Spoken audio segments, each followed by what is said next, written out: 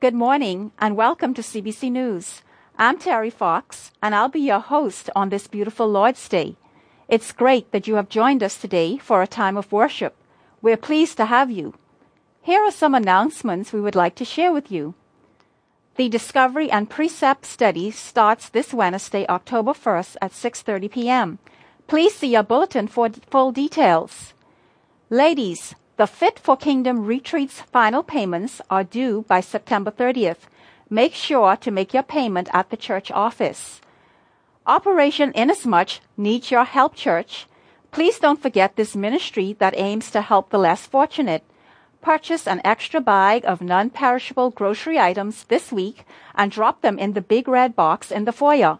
All little bits help, and your help is always appreciated. Also, be sure to pick up a copy of the latest Barnabas magazine and prayer booklets from the foyer.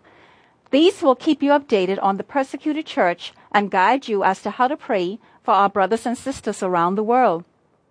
Now in youth news, this Friday at Ignition, we will end the series Third Encounters.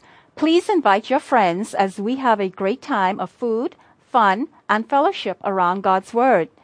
Our discipleship program, Next Up, designed for grades 11 and 12, began last week and will continue every second and fourth Friday of every month at 6 p.m. This is designed to help prepare students to know what they believe and to prepare them to defend their faith as they prepare for college.